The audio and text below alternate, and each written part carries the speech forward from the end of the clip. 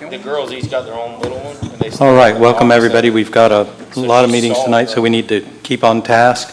It is Monday, November 27th, 4 o'clock. This is the City Council Density Workshop.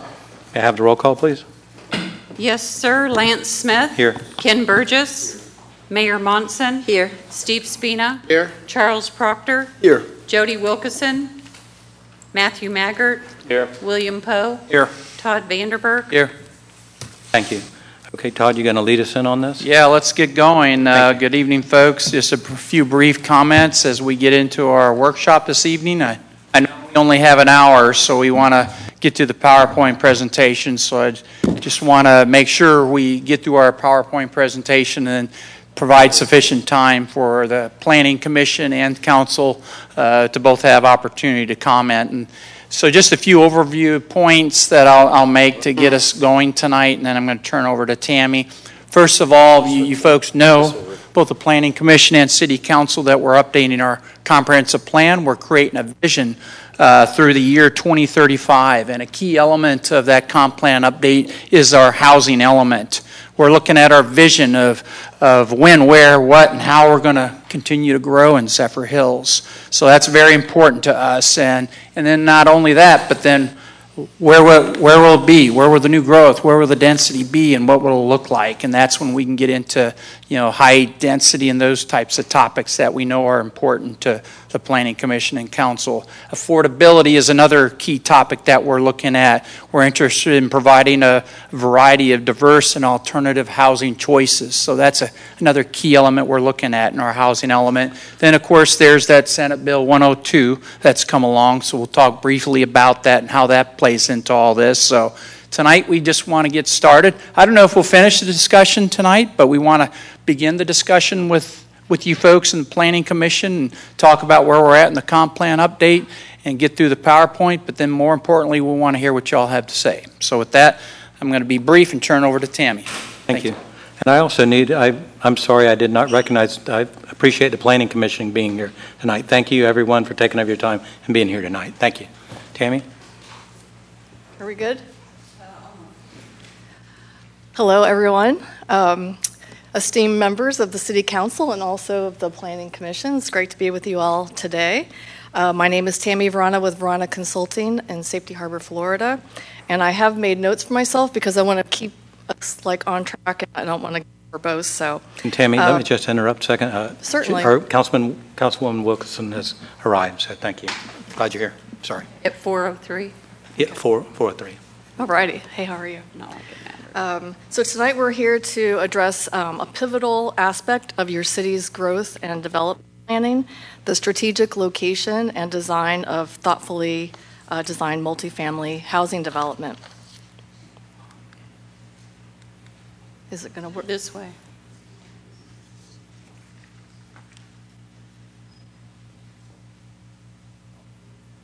You tried it earlier and it was working, was it not? I can. We got to keep it going. Okay. Thank you. So before we get into this, we'll talk about what we're going to talk about in the workshop. We'll go to the next one. Oh, I think it's working now. So the workshop objectives are to understand the issues and existing conditions, to explore and discuss ways to address the issues and the opportunities, to discuss some strategy ideas, and to set a course of action, including staff responsibilities and timeline. So in framing our discussion, we've crafted a discussion prompt which states, how can we innovatively address demand for diverse and attainable housing options that blend seamlessly with existing or envisioned community character and align with the community's goals for sustainability and resiliency? And just for some working definitions, attainable housing in this usage, it refers to housing that is accessible to a broader range of income levels, including middle-income households and low-income households. Sustainability is the practice of meeting current needs without compromising the ability of future generations to meet their own needs, and typically involves a balanced approach to economic, environmental, and social considerations. And then resiliency is centered around adaptability and the ability to recover in the face of challenges and disruptions. So before we go on, does anybody? Can you just pull this down just a little bit more? Sure. Sure. They can't hear, I'm sorry. That's okay. I can do that. So before we go on, we're going to pause along the way to get your feedback on things. So how do we feel about this framing question for the remainder of the workshop? Does anybody have any thoughts on this? Does it seem comprehensive enough? Okay, we'll go ahead and Very. we can always double back. So the next slide talks about the specific challenges and concerns regarding multifamily development, and this is going to help us set the stage for developing effective strategies for addressing the issues. Okay, so pay close attention to this one. So these are what we came up with in staff after discussion, hearing what has been said before from council, and also hearkening back to some of our planning efforts and listening to the community. So issues surrounding multifamily development stem from a mix of planning, community input, and market dynamics. And so we generally understand these issues to be visual compatibility with surroundings, traffic congestion, public infrastructure and service strain, limited water supplies, and then green space loss. So for instance, areas for groundwater recharge or for habitat or for stormwater drainage. So looking at this list, do you think that we have the issues, that we're missing anything from this list? Is there anything that shouldn't be on the list? Yes, go ahead. I think you kind of hit the nail on the head there. I think you have the issues.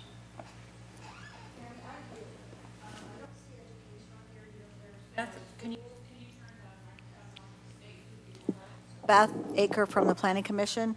As we continue to grow here, I don't see anything in there for schooling, for Okay. education, or anything like that for the larger number of people that'll be bringing families here with children. I don't see schooling on there. Okay, Schools. noted. Public schools. And we would put that under public infrastructure and services. Anything else? Does anyone have? Yes. So one of the other things might be that we have when we talk about development pattern, is that understanding how and where we're going to classify something as urban or as the location within the city as to where we desire the location for these higher density residences.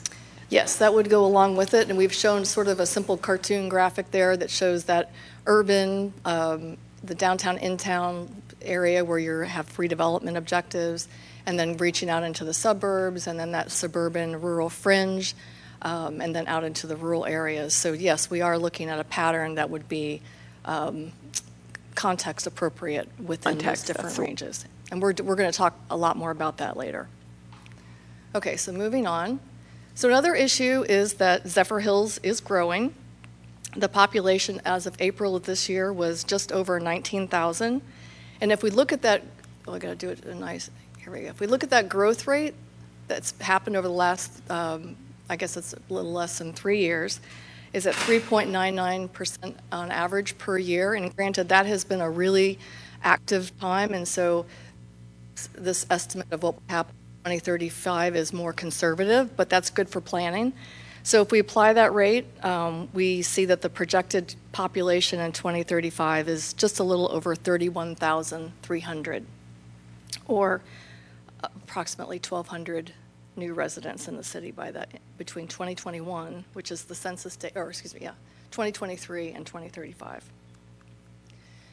And also another issue is that housing needs to be affordable for people to be able to have choices within the community, and it's a cornerstone of healthy, stable, and a prosperous community that you have housing choices for your residents. And for housing to be affordable, it should cost no more than 30% of a household's income. And it's important that safe and adequate housing is available for all income levels, or some residents may be displaced and will have to look outside the community for suitable housing. So this slide is showing cost-burdened households, so those households that would be spending more than 30% of their income on housing. And this information is from the American Community Survey, which is the U.S. Census Bureau. It breaks the data down by 30% or more and then 35% or more. So if we just look at the 35% or more than 1 in 3 homeowners and almost half of renters in the city spend more than 35% of their income on housing. And then if we include the households that spend between that 30 and 34% on housing, roughly 1 in 2 homeowners and renters are at the top or exceed that affordability threshold. And households that are spending right at 30% are not necessarily cost burdened by this definition, but it does mean that if there's anything that happens within their situation, they're much more vulnerable financially. And we also want to bring up the objectives of the comprehensive plan. As we plan for growth in the community's long-range housing and community development needs, we also must strike a balance with many other things that balance with the community's needs and also their aspirations for the future. So thinking about those, are these the issues that I just went over? These issues, is there any questions regarding this? Anything else we should be including as far as the issues? So we have the multifamily issues, the population is growing, and then the affordability aspects. I have a question. How do we account, in the slide you had for the issues, how do we account for what's happening around us in Pasco County, including local roads and within the utility service area that we provide? So those kind of numbers aren't included in. That's right, and it doesn't really stop and start at city limits. You know, people like traffic generation. You can do a lot of things within your community to manage traffic, but you know it's still flowing through you every day, and so those are things that you just need to make sure that when you're doing your design, and also your coordination with the MPO at the countywide level. And I know that Todd and his staff do a great job of keeping in touch with the planners in Pasco County. And in that joint planning area, which I'm going to show you in just a second, that is really where you're coordinating what the growth is going to look like in those areas, at least through the planning time frame of 2035 that Todd had mentioned. Anything else? So one of the things when we start talking about affordable housing is public transportation. So if that's why where we locate these affordable housing elements have to be thought out so that we're not placing multifamily housing developments in a place where there's no, so under public infrastructure, I don't see public transportation, but I think that's probably part of it is ensuring that we're coordinating with Pasco County transportation. And making sure that transit is part of the future growth of the community. I think that's important. So. And Tammy, you do bring, Councilman Wilkerson brings up a good point. You know, I think of the townhouse development that's going across from the police station is next to an elementary school and the high school, which is, in my opinion, a very good place to have multifamily. You could get away with one car possibly and having the kids walk, or, you know, and also I think about we took some heat for the apartment complex at Publix, but that does make some sense putting the multifamily near shopping. Hopefully some of those trips are not on our roads, which we know are over congested now. So we think this out, we need to think about that, you know. Yeah, the density is not a bad thing in the right place. That's very true. And also when we think about housing affordability, transportation and housing together take up a big chunk of a household's income. And if a family can get away with, and I have an old number for what it costs to own and operate a car over a year. It used to be $9,000. I'm sure it's far exceeded that by now. But if you can think about what that $9,000 would do to get that family into maybe a house that's better suited for the size of their family, or or where they need to be as far as kids walking to school and walking to shopping and going to the parks. Planning Commission, anything you want to add at this point? There'll be plenty of time to talk more as we get into this. Okay, so now we're going to look at some existing conditions. And the first is we just want to make sure everybody is aware of what the planning area is. So we have the city boundary, the incorporated area, and then also the joint planning area and the utility service area, which are the same in this map. And it's important to understand that property within the JPA and the USA may be annexed into the city over time, at which time it would be subject to the city's policies and regulations. Okay, so what type of housing do you have in the community? So what we did was we took data from the Census Bureau up till 2021, which is the latest available, based on a survey, a rolling survey. And then we also looked at a spreadsheet of what the city has approved but has yet to be built. And I'm calling those pipelines. So we've got existing units and pipeline units.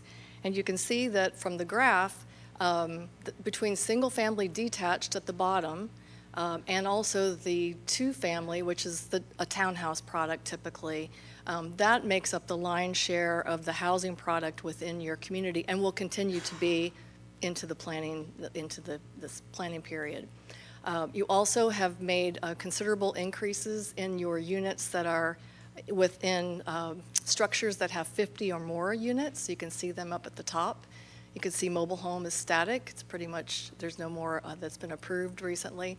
But pay attention to that middle range in there, that's 3 to 4 units all the way up to 20 to 49, and be thinking about what those types of units could mean as far as like increasing housing diversity and expanding housing opportunities within the community, particularly as it relates to not only the type, but the size of those units, the tenure of those units, so whether or not they're renter or owner occupied, and also the cost. So this is just information that I pulled from the Zillow Home Values Index, and it's for the month of October 2023. Of course, the chart is showing what's happened over time. So for a single-family home that you'd purchased, it's at about $300,000, and a condominium at about almost $150,000. For rent, we have it broken down by single-family, townhouses, and apartments. This is also for October of 2023 with that average value of just under $2,000 a month. So this is a very busy slide, but I'm just going to point to you how it works. So this is actually showing the income limits of and I've pointed out a 4-person household, you can see in the middle, and if you were considering that they were at 80% of the area median income, which for Pasco County it's $89,400. If you look over to the right, you can see under the number, say 3 bedrooms, that household would need to have something that was $1,800 or less to be affordable. And we saw from that prior slide that a rental, you could get into a rental for $1,639, but probably not as easily within a townhouse or a single-family house. But yet, that is the major type of housing that the city is offering. So we're going to talk now about our 4 parcels, which is the multifamily residential zoning district, and where those parcels exist today. You can see with the developments that are outlined on this. There happens to be only one undeveloped parcel, which I need to look to see where that is. I got to remember. North Avenue, no, is it? It's actually, it's on North Avenue east of Green Drive. I don't know if I have a little pointer here or not. I'm afraid to touch. But it's a tiny little green dot that you can see just above Tyson Townhomes. Down, right. Oh, above. Oop, right there. See it? There you go. Yeah, sure. Just real quickly, what I wanted to point out, what you don't see here, obviously, is a lot of any undeveloped R4 zone property. We had one that's at the top, Purvis Property East. That's one of Warnaker's properties. And I just also wanted to add, not only do we not have any undeveloped R4 zone property left, however, that also plays into the conditional use process, which we have a slide coming up. And so just wanted to make sure the Planning Commission and Council know, as we're having this discussion about multifamily, there's really no remaining undeveloped R4 property left. And to the conditional use, if we do get undeveloped property in that wants to develop as R4, that project on the north end of town, as you know, that went through the process. And the way staff and Billy address this now is we have them come in, do a pre-app meeting. We see what they're going to do. Staff looks at it. I get with Billy. Then we get with Planning Commission and Council before they even make their formal submittal. They came in with all 4-story apartments there. Staff reviewed it. We didn't like it there. Planning Commission looked at it. You guys looked at it. I met with you individually. There was concerns about it. We took those concerns back to the applicant. They're supposed to be now returning with a new application for all 2-story townhomes. So we do have that process in place for conditional use. Before you go away, Yep. So if we go back to the joint planning area, how much of that property, within that property, is potentially R4? Yeah, it's a good question. As Tammy stated lately on a earlier slide, when, where, how, and what we're going to grow, that's part of the visioning exercise that we're going to continue to have working sessions, community listening sessions on when, where, how we grow, what it is, what it looks like. That includes how dense it is, how tall it is, and even what it looks like. Some of that, it varies, and it's in a state of flux, and some of that has to do with, one, how much water we're going to end up with. Two, we want to be very proactively and comprehensively do a fiscal impact analysis, especially for a residential development that takes so much resources by the city. And we'll have, I brought up before, we got two opportunities. One is to keep growing out, or maybe second option is we reduce some of that, strategically take in some areas, but then put more of a primary focus on new development and redevelopment inside the corporate limits, and maybe reinvesting in existing neighborhoods to make them better, and maybe even helps you with the affordability. Thank you.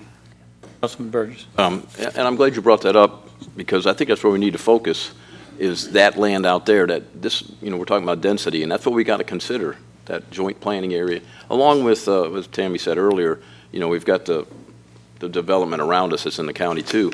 But I think we need to be thinking about that as we move forward, because as Todd said, there's no R4 parcels right now, but there's going to be a bunch.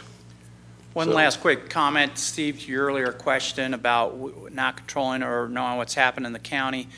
Pasco County is also updating their comprehensive plan. We've reached out to them, trying to get a meeting with them to have some of these same discussions we're having with them, so they understand and we can kind of get their vision and work together. Is it Todd? Yes. Todd, what's the county's density per acre it varies, compared to ours? Depending where you're at. So they're not a set. Yeah, you'd have to look at the future land use, which gives you the land use with the appropriate density and the zoning, of course. Right now we're at 20 per acre. Yeah, our density at R4 is 20 units per acre. County does have some that's even higher than that. Really? Yeah. Do you know how much? I think they go up to 26. But in this area? Not in this area. In employment centers, I think they allow a variant of that employment center to be even higher density. Thank you, Todd. Is there at what point do we reach that critical mass where we motivate the redevelopment within the city limits? So, for example, if we don't allow any more R4, the county's going to allow it right outside of our neighborhood. However, if they decide not to, then we have this opportunity that we can provide tax incentives or some other way to encourage development where we already have some density, or where it's appropriate to have affordable housing in older parts of the city. Where your infrastructure already exists. Mm-hmm. we're going to talk more about that in a second. So I'm also going to mention, in addition to the R4 zoning, that multifamily is also allowed by right in your Reimagine Gall Boulevard form-based code area, which will be your infill and redevelopment area. And it's also allowed as a conditional use, if approved, in the office professional zoning district. So those are the two other places that you can do multifamily. Oh, okay, so the Live Local Act. So this was passed this year and by the legislature, and it applies to multifamily rental units only. It preempts local regulation on zoning, density, and height for certain multifamily or mixed-use affordable housing developments. Developments must have a minimum of 40% of their units for households with incomes between 120% and or up to 120% of your area median income, like that table we looked at before. And it can be located in any commercial, industrial, or mixed-use zoning district by right. The maximum units that are applicable is the highest that the city allows, which is the 20 units per acre that Todd just mentioned. And the allowable height for these is the maximum that's allowed by the city within 1 mile of that development site. Otherwise, the developments under this act would need to be consistent with your local comprehensive plan and your land development regulations. And I have a little note up there that the city can apply multifamily housing standards to developments, and we'll talk more about those a little bit later. So in the last slide in this section of existing conditions is the R4 multifamily residential zoning district and what is allowed by right. And as we've said a couple times, it's up to 20 units per acre and a height of 30 feet, so approximately I think it's like 3 stories, I'm guessing that's what, I never compared those two easily in my head anyway. But there's also the conditional use process that the applicant can come to the city and ask for consideration for up to 5 stories in height. But that's subject to conditions. So if there's ways that you can mitigate any impacts on the surrounding area, if there are any impacts on the surrounding area, that would be at your discretion as a council to decide whether or not that's something that should be allowed. Any questions at this point? This is the area where we were talking about, do we want to maybe go back to 14 units per acre, or do we want to leave it 20, but have it be a conditional use to get 20? Is that right? But I think Billy? that the way it is now, anything over 2 stories has to be a conditional use, correct? Right. They're not going to be able to get 20 units per acre on 2 stories. Okay, so that's how it is. So it's 2 stories. So do we want to leave it where it's a conditional use, or do we want to put it back to 14 units per acre? That's what we're asking council. As a staff, we think it allows the way we have it currently of 20 units per acre, and I understand, speaking to each of you individually, I understand the concerns. But as a staff, we think the 20 units an acre and the conditional use allows some flexibility to address the issues that Tammy's talking about. Right place, is it the right density? Is it not? But because council can say no to the increased height. Well, one factor that's come out too, and we had that slide up there, I didn't bring it up, but the Senate Bill 102, there could be some concern with that based on that new rule. City manager and I talked about it briefly this morning, but if you logically look at it, if multifamily can go on any commercially or light and LI zoning properties, really, if you look at what we have left in the city for C2, they're smaller parcels, and usually a multifamily, they're going to usually want to get about 200 units, is what we've traditionally seen. And then you look at the LI zone properties, that's a potential where it could be, by what we're seeing and hearing on some potential projects coming through, and one that's a definite now. I think the likelihood even out there is unlikely, but still possible. So we did want to include that out there for you guys. I think one of the conversations I had with the city manager was, when we were talking about this and maybe relying on the conditional use, is if we have to have specific guidelines that allow us, that explain why we're going to give somebody a conditional use in one area and not a conditional use in another. So if we say, okay, in the urban downtown area, we want to have a 4-story apartment building, so we can give them a conditional use. We may not want a 4-story apartment building where you just talk to people to get them to go down to 3 stories or 2. So how do we, get around the fact that you're treating developers different? Or what do we have in writing that allows us to say, in this area it's right, in this area it's wrong? Well, a couple quick answers to that. One is, I think the process now that we employ before they even do the pre-application with us, we're having them submit for a multifamily apartment project where they're going to know exactly where staff, council feels. And I think our take has always been that, I think like Councilman Smith said, density in the right place is a good thing. In the form-based code, probably part of our CRA districts, we'd like to actually increase the density because we have some examples where we haven't been able to build even a 2 or 3 story based on the size of the lot, but it'd be very appropriate. So, as part of this process of going through the comp plan update, the housing element, we're addressing all these issues, and then holistically we'll come back with code recommended changes in the land development code. What was your second question? Well, we have 2 developers come in at the same time. They both want to build apartment buildings. Yes. What do we have in writing in our code that says you're not treating this, the one developer is going to come in and say, you're treating me different. I'm only allowed to build 2 stories. You're letting this guy build 4 stories. Well, So every conditional... How do we... every conditional use is reviewed independently upon itself and the characteristics of that particular site. And in the conditional use criteria, there's language in there about compatibility. So the compatibility, that was one of the things we talked about in the north end of town. They wanted 4-story apartments, yet there's no 4-story anything out in that entire area. So, and then holistically, we have what we can fall back on, city services as well. And that's where water, traffic. So again, I think it's being selective on where that future density goes, where it makes good sense, and probably in the inner area, probably yes, probably out in the hinterland, probably no. But again, I'm saying that without completing the comp plan update and doing those listening sessions. And we want to figure out when, where, how, what to grow, and then continue those discussions with the county. I guess my concern is that the hinterland's not that far. Go ahead.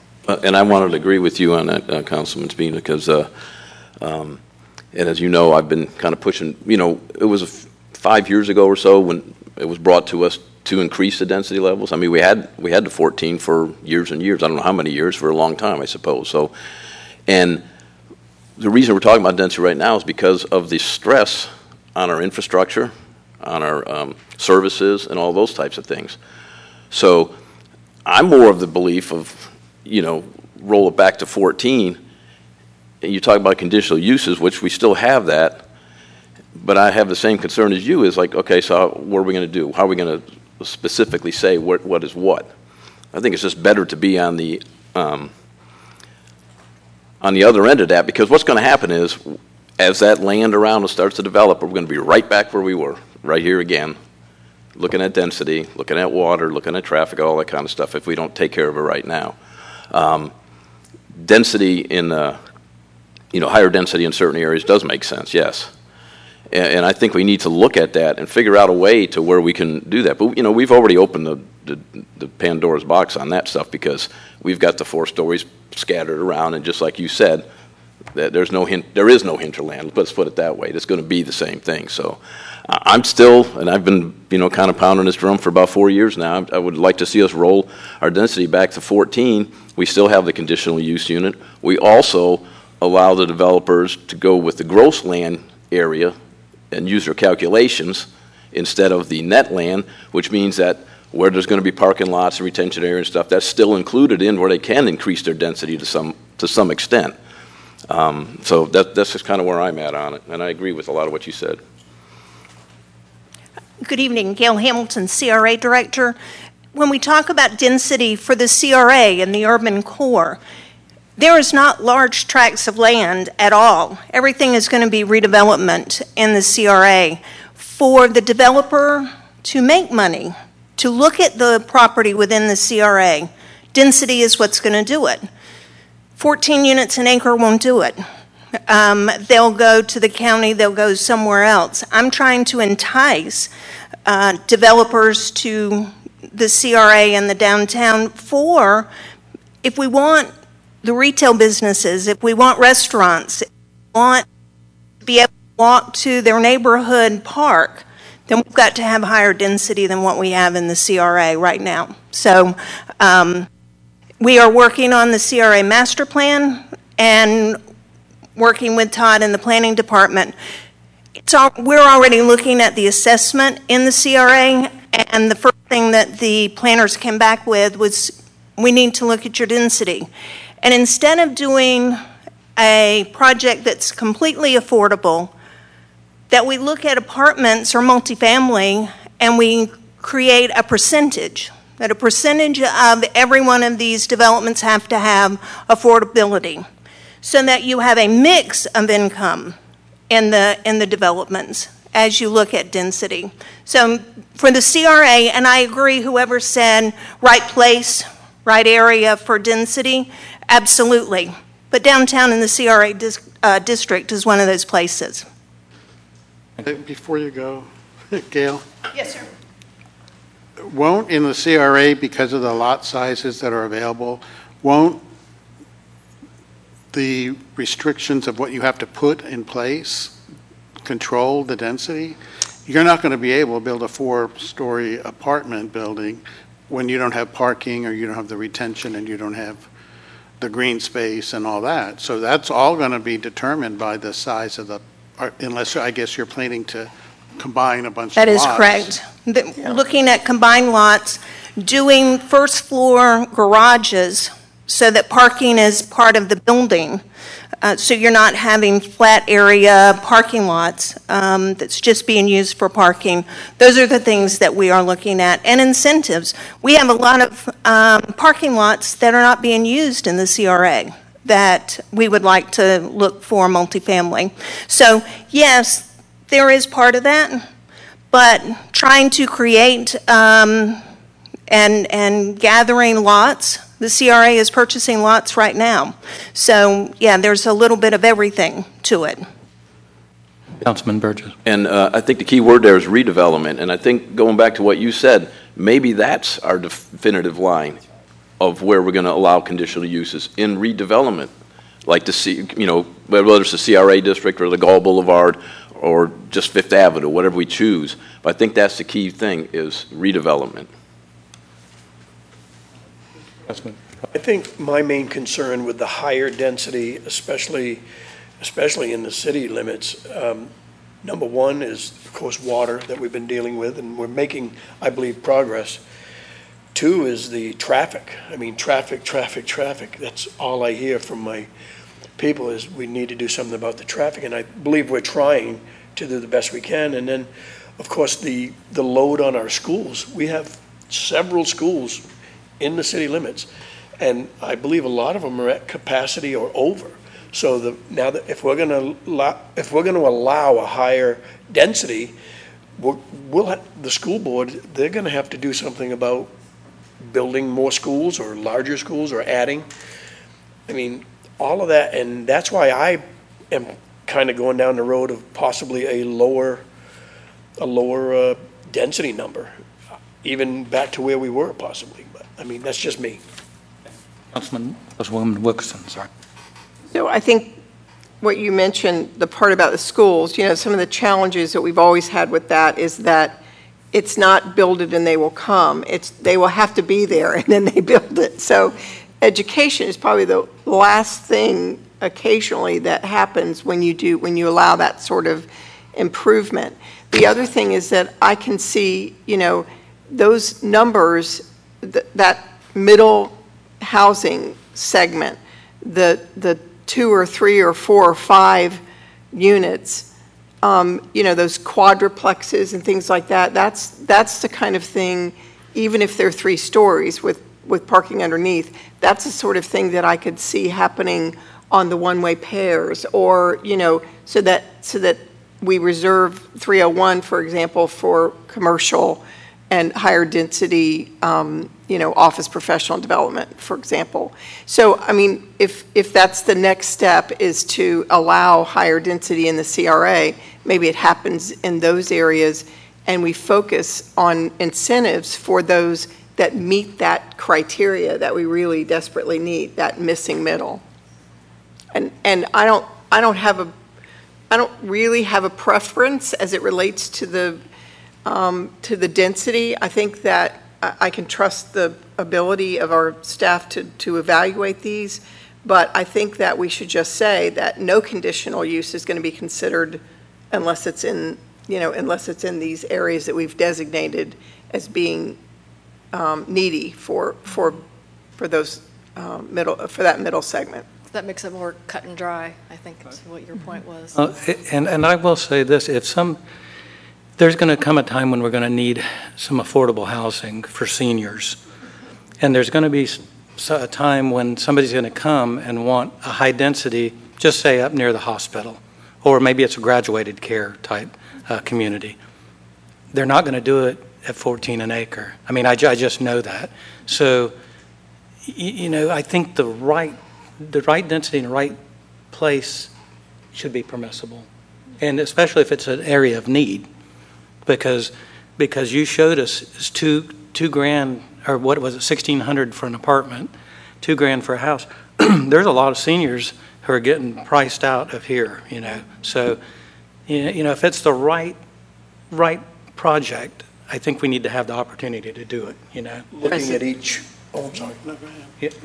Well, I was just going to say we need to look at that because technically we're the affordable part of the Bay Area. I mean, we're a lot more affordable than everybody else in Hillsborough County or Pinellas County.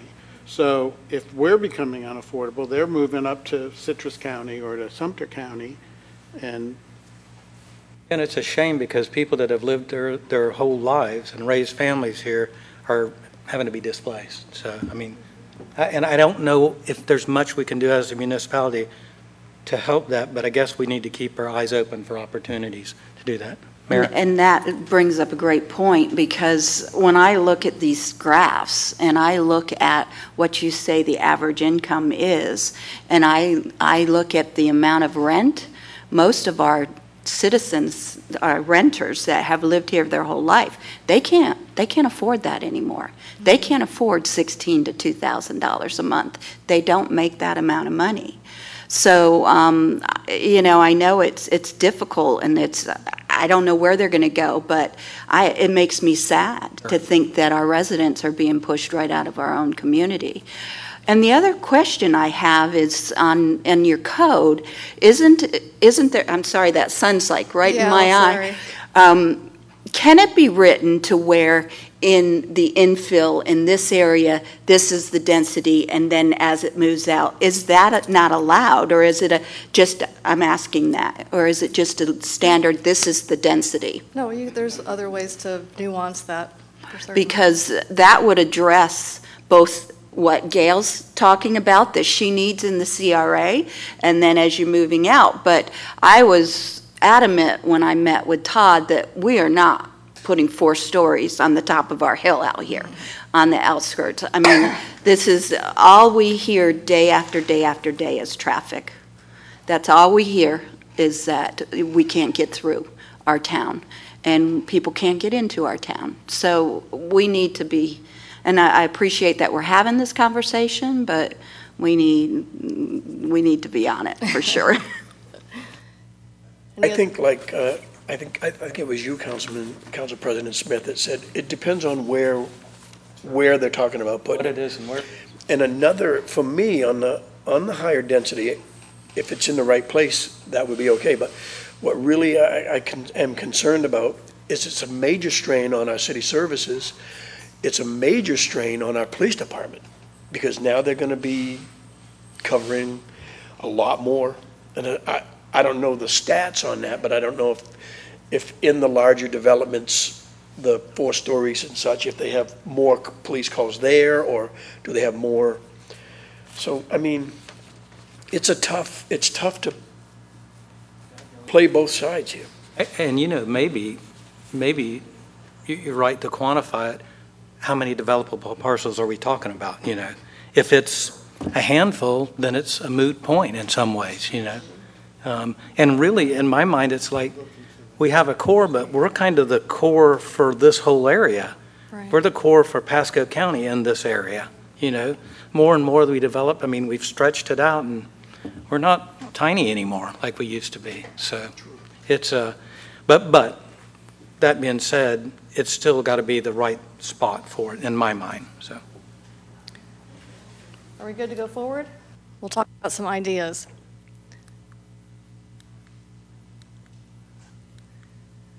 Okay, so what I've tried to do in this is to point to key issues and then link those with some strategy ideas. So relative to the compatible multifamily location and design, we know that character differs by the different locations in the city. And the availability of public services and infrastructure also differs by location. For example, not all areas are served by central water and sewer. So the extension of public services and infrastructure is a key growth management tool for the appropriate timing and sequencing of growth. So it's a tool in your toolbox. So this shows the urban to rural transect, which is a way of sort of organizing these different character areas within the city. It's very simplified, but there's the 7 districts going from the rural preserve, which I put the green swamp in there because it's not going to develop, all the way to what's called like a T7, which is a special district that's, where you kind of conform whatever you're doing to that particular context.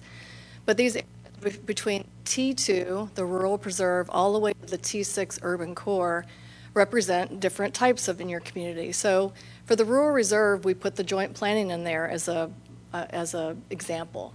For the T3 suburban, Silver Oaks would be a typical suburban type of development pattern. For T4, the general urban, that would be Gall Boulevard right around 12th Avenue, so where it starts to kind of taper down from where it's highest at the T5 area at Gall Boulevard and 5th Avenue. And T6 urban density that's high within this area, that might be more like a downtown Tampa, so you wouldn't necessarily have a character district there. But when you mentioned before about the hospital, maybe there are special circumstances around the airport industrial corridor, the hospital, that you treat it in a special way. So a strategy is to establish context-based place types, and this is, let me get on my right page here.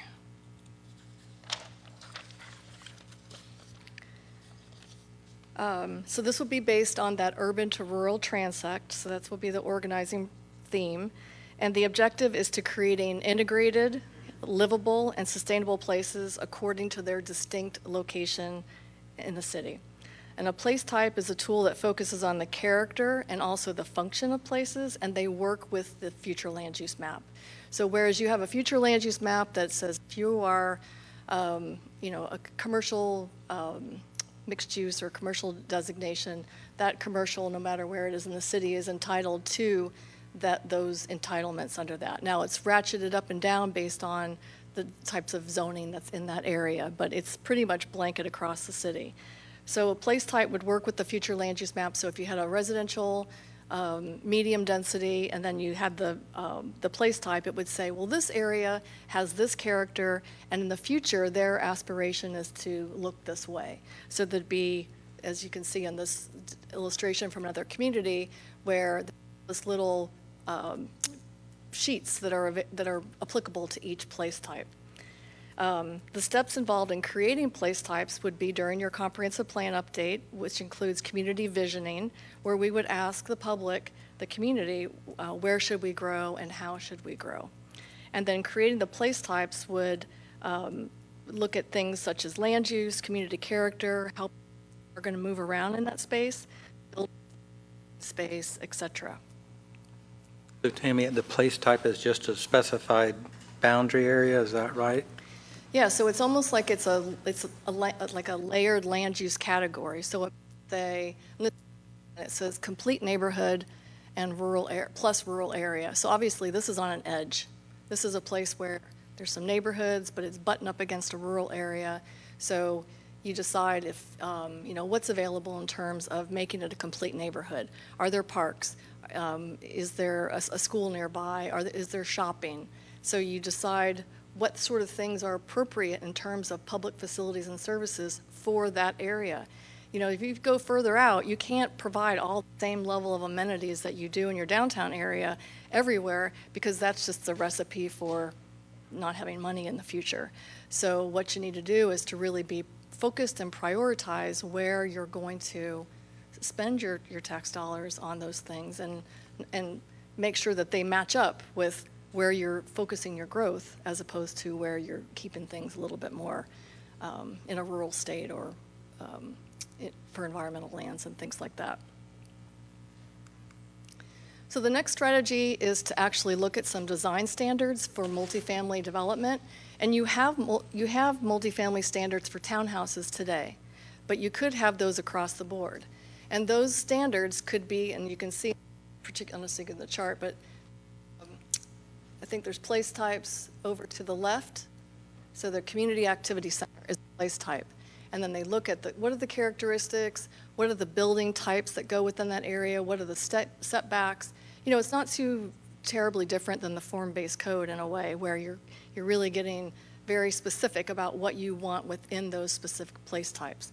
And land development, and express things such as, so in one place, maybe you allow up to, say you have 20 units per acre in your future land use category, but maybe in this area, you're only going to 14. So standards, how the facades are treated. So if you're looking more urban or you're looking more rural, where the buildings are placed in relationship to the street, how they're landscaped, do they look rural, do they look urban? The public realm is important, especially with multifamily. You want to have environments where people want to leave their apartment and walk somewhere, not necessarily get in their car for every single trip. And that relates to your traffic situation. And then the vehicular access is another aspect. So I think this is maybe the last strategy, but this is a little bit innovative here. So we've talked a long time about doing conservation subdivisions in areas where green space preservation is of value to the community. And it was always sort of difficult to think about why a developer would want to do this if you're not getting any more density out of it. You're just clustered in one part of the site, so that you could wrap that density into a more rural feel, which could be greenways, but essentially what you are is you're making that area that better within its rural context. If we were to combine this concept with a transfer of development rights, and as Tom mentioned, that there is a need for some more density within the areas that you have, so perhaps there could be a way for the property owner to be able to sell the entitlements that would be in that space area and transfer those into your urban area, your downtown infill, to both conservation and development where you want it. So I know that the city of Newport Richey is doing something similar that was related to their coastal high hazard area, and they were just shifting things around in the coastal high hazard area. But they decided, well, what we should be doing is we should be directing that growth out of the coastal high hazard area instead of just moving it around, and put it into our downtown, or wherever it's appropriate for those entitlements to be sent. So that might be a level of incentive. The next issue is the housing choices and affordability, and these are just some missing middle type and also a larger scale multifamily residential within your community today. So this next, as I mentioned, the missing middle housing, let me get to my page here. So it's It's intended to create greater housing choices and opportunities for both your current and your new residents, and it's accommodating them in context-appropriate ways. So these are housing scale buildings. In a lot of cases, when you see these within other communities, they sometimes look like a big house with just a lot of doors. But I think, Jody, you mentioned the quadruplexes and different types of uses that you typically would see in some of your older, and maybe you even have some here that were from maybe prior to 1950. The city of Clearwater has a lot of them that we never really even paid attention to, little apartments, but they really do provide a lot of variety for just how people want to live. Not everybody wants a single-family house with a yard, and not everybody wants to be in a 50-unit or more apartment complex. So it is really creating choice for the consumer. So the missing middle housing is likely to be more affordable than those single-family detached products because they require less units per for the land area. So there's a big cost savings there. Tammy, that is what I'd like to see in some of this infill, where we can get some of these people can come back to afford to live here if they are in the downtown area where they don't have to have 2 cars. They can have 5 or 6 or 10 units per their little square. So. Yeah, and not everybody needs a 1,600 or 2,600 square foot house. Sometimes they just need 500 square feet or whatever it is that they need that they can afford and have some disposable income to be able to spend within the community. So these are just some examples, bungalow court, duplex, townhouses that are considered missing middle housing. So the next one is a big one. It's a little harder to solve when you don't have really robust transit within an area, but we try. We continue on. So the issues related to this is that people tend to have to rely on their personal vehicle to go everywhere. And, it's across the entire Tampa Bay area. But there's some places that get it right, but they tend to be small. And I would suspect that your downtown is a place where people don't always have to take the car out, right? They can leave it in on the weekends, walk downtown, get some food, maybe buy some food somewhere. But if your multifamily is strategically located, it's close to where people go to work, so your employment centers. It's close to community amenities like parks and schools and transit service. That can reduce the vehicle miles of households. And really, that's how it all adds up. What's the vehicle miles traveled by your households? Is it a lot or is it a little bit? When you start to ratchet that down, it makes differences across your entire system.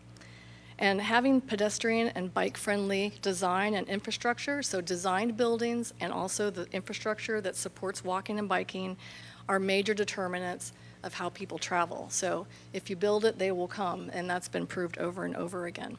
We have we're bumping up against our hard time on this. I'm right. sorry. Okay. But it's apparent we're going to have to schedule another workshop to finish this up. And help me remember, we have 4 different meetings tonight. So our next one is the CRA or no? No, our next one is the attorney-client session. Attorney-client session. So, okay, I appreciate the time we've had. So. What we'll do is let's try and figure a time to have this again. Planning Commission, thank you so much for coming. And we'll have Tammy back again to finish up because this is not a one-session topic by any means. So I'm going to go ahead and adjourn this workshop, and then how are we handling are we going upstairs? So we'll open the meeting here. Okay. And then I'll ask that we go to the second floor conference room. Okay, and just to explain what it is, it's a shade meeting, which is allowed one of the few times when we have litigation that we need to discuss. We're being sued by somebody normally, so that's what it is. But what it will do, I'm going to adjourn the workshop, and I will